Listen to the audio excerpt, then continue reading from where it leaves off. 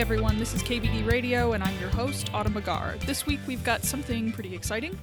We're chatting with Jamie Gold. If you're a KBDN reader, you definitely know her. She is a regular contributor to the magazine. She's a design expert and one of our innovators.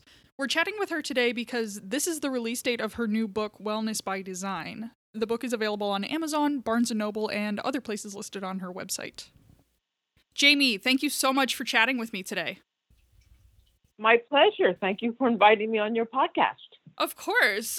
So your book, Wellness by Design, was released today. Big congrats on that. So I was wondering if you could give me an intro to the book. Like, what topics does wellness encompass to you?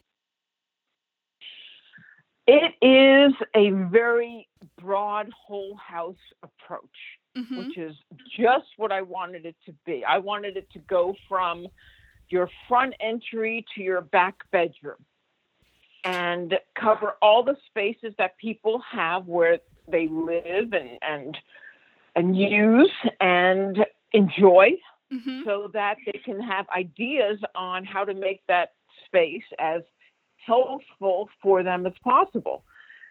And, you asked what topics does wellness encompass? I've organized what is really a large, unwieldy discipline of wellness design into what I call the 5 facets of wellness design. And I think that gives people, both at the professional level and even consumers, a way to think about this that's manageable and practical for them. Can you tell me a little bit about what those facets are? Well, sure. I know that you were looking for some tips from the book, and I would love to give you a tip from each facet, if that's okay. Oh, cool. Yeah. Well, why don't we go straight into that? Why don't you share us 5 tips from each facet of wellness design? So the 5 facets are health and fitness, safety and security, accessibility, functionality, and comfort and joy. So when you look at kitchen space, which is one of the hardest working rooms in anyone's home, and you look at health and fitness, a combi steam oven would be an example of the health and fitness facet for a kitchen, because it helps you prepare healthy meals. Right. You look at safety and security, good, well-proportioned, properly sized ventilation. Right. Would be an example. It keeps your home and your family safer.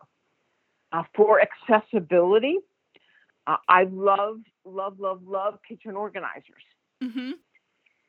Essentially, for people like myself, as I move into my next decade, I'll be 60 in December, I do not want to be getting on my knees with knee pads and a flashlight to find out what's back in the corner of my blind corner cabinet. I just don't. And I don't think anyone else does either. Right. So when you have organizers that make what's in the back accessible to what's, outside the cabinet, that's better for everyone. It's better for the homeowner. The designer is adding value and adding profitability to the project as well. So organizers fit into that accessibility. An example of functionality would be something that is low maintenance. And that could be porcelain slab surfaces or quartz countertops, none of which need to be sealed, none of which need to be polished. Right. They're heat and stain resistant without you having to do any extra work. And then, of course, one of everyone's favorites, comfort and joy, right? We love comfort and joy. And that could be personalized elements. I had a client who loved gardening. It was her passion. And we found cabinet hardware that had a beautiful vintage style leaf motif on it. And so whenever she opened her drawers or doors, she had the pleasure of those knobs and pulls that just spoke to her of her hobby. Right. And I think, many designers have examples like that where they, personalize elements for the homeowner in a way that adds to the project rather than detracting. and just makes them smile when they walk into the space. Absolutely. And it's interesting. It kind of sounds like each of these facets revolves around like a moment you can picture in your mind, like as you described, the moment of getting down on your hands and knees to look into a blind corner cabinet. Like that's something you want to avoid.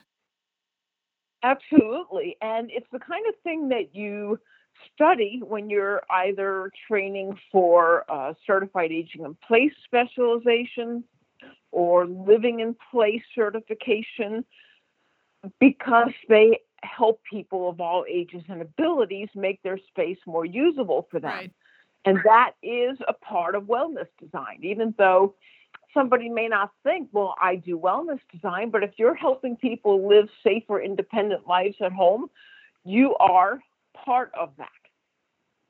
And, it's interesting that this book should be published now, of all times.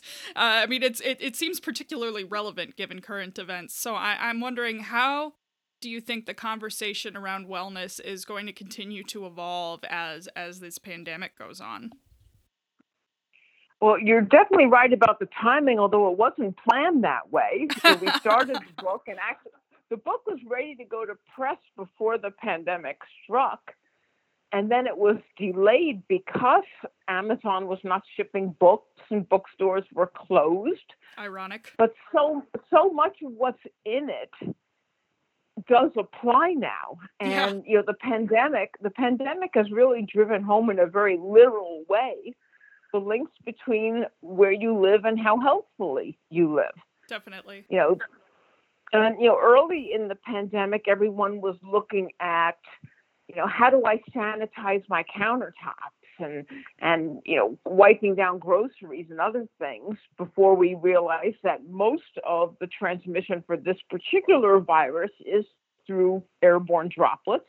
Yeah. But having countertops that are easier to sanitize helps through cold and flu season, coming up as well. Mm-hmm. And things that are hands-free reduce germ spread, so that if you're not getting sick from, one virus, it doesn't leave you as vulnerable for another. Right. I think people have really gotten aware of the effects of indoor air quality and how important that is for overall health. Mm-hmm. They might have a family member who moved in with them because they don't want him or her in a nursing home right now. Right. And so suddenly they need to make their home safe for that person.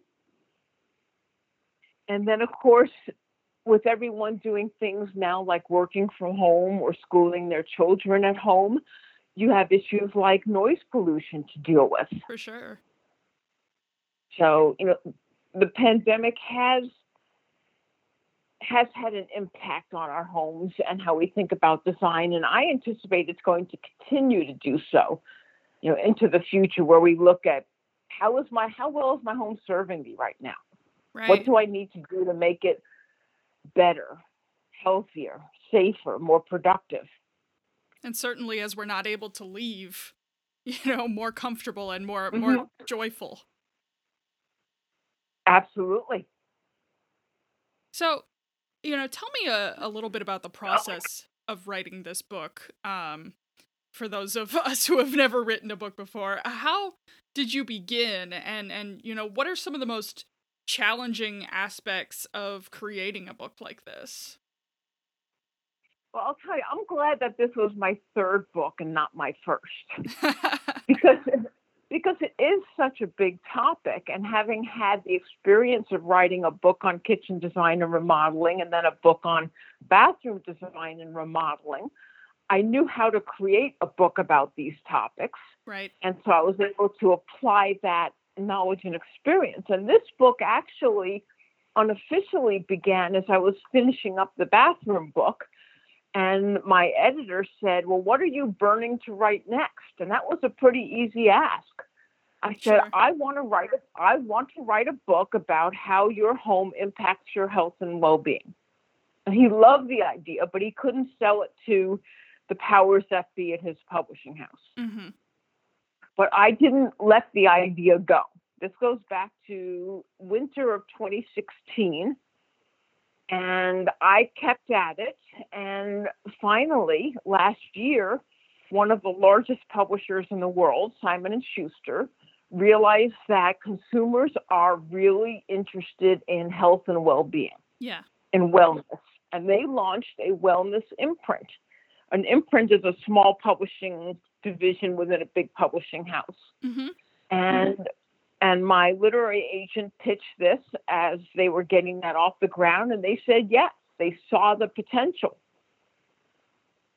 So, we timed the book to come out around Memorial Day, was the original publication date, because we knew that was a time that many of us look at how we can look better in swimsuits for the summer, right? Sure. And I have found through losing about 100 pounds and keeping them off that your kitchen plays a big role in that. And your home does overall too. So that's how we timed it. And of course, the pandemic came and threw things off, but that has also grown overall wellness. And I think will show people that this is the right information for this time. At least that's certainly my hope. Did writing this book give you any new perspectives on design as a designer yourself? Like, did you learn anything that you are going to carry over into your design career? Well, it certainly made me realize that so much of what I've always been interested in since I started in design back in 2004 fits into wellness design. I've always loved organizers. I can't remember a project I've ever created that wasn't chock full of kitchen organizers or bathroom organizers, but right. I never really thought of them as a wellness element. And then, of course, I'm a certified aging in place specialist, and that ties into this too. So I realized that these things that fit this area really have always spoken to me. And I think if there's one discovery that I've made in the research for the book and the articles that I write for Kitchen and Bath Design News and Forbes.com is that so much of what is marketed in the wellness design realm is for the affluent. Right. And my personal conviction is that wellness should not be just for the well-to-do. Definitely. So, my thought is for those of us who do work on, high-end projects at whatever level, whether it's design, consulting, equipping, that you look at, do I have any time available to do any pro bono work that would get this out, where you too can be what I like to think of as a passionate ambassador or advocate for wellness design being available to all. Yeah. I've never heard anyone put forward pro bono work as part of kind of a holistic wellness design strategy, and I like that. That's really cool. Well, I know it is out there because I have interviewed designers who have donated their wellness design skills for cancer patients, for example, to make their spaces healthier than detoxified. So I know that people are doing this, and I just invite anyone who is as firm in their belief that everyone deserves a healthy, safe space. And we've seen in this pandemic that when you don't have that, how so it's like a philosophy brutal. Of empathetic design. I love that. Empathetic design. And there are so many incredibly talented designers doing gorgeous luxury work. You know who they are. I know who they are. Yeah. And I know that they're busy as all get out. But I also know that people in our industry have great hearts. For sure. And great knowledge and great experience. And if somebody could lend any of their time to a worthwhile local or national charity to make a difference, I think that doing good and doing well are both important. For sure. And I think that's a great note to end on. I really appreciate you taking this time to speak with me today, Jamie. It's been a great conversation. Well, thank you. I greatly appreciate your having me on to talk about Wellness by Design, the new book, and especially that this is going to go live on its launch date, September 1. Mm-hmm. So, and if anyone is interested, they can find it at their favorite bookseller, Independent or Amazon or Barnes & Noble, any of those. And of course, there's additional information on my website at jamiegold.net. Perfect. And congrats again on your book being published. Thank you so much.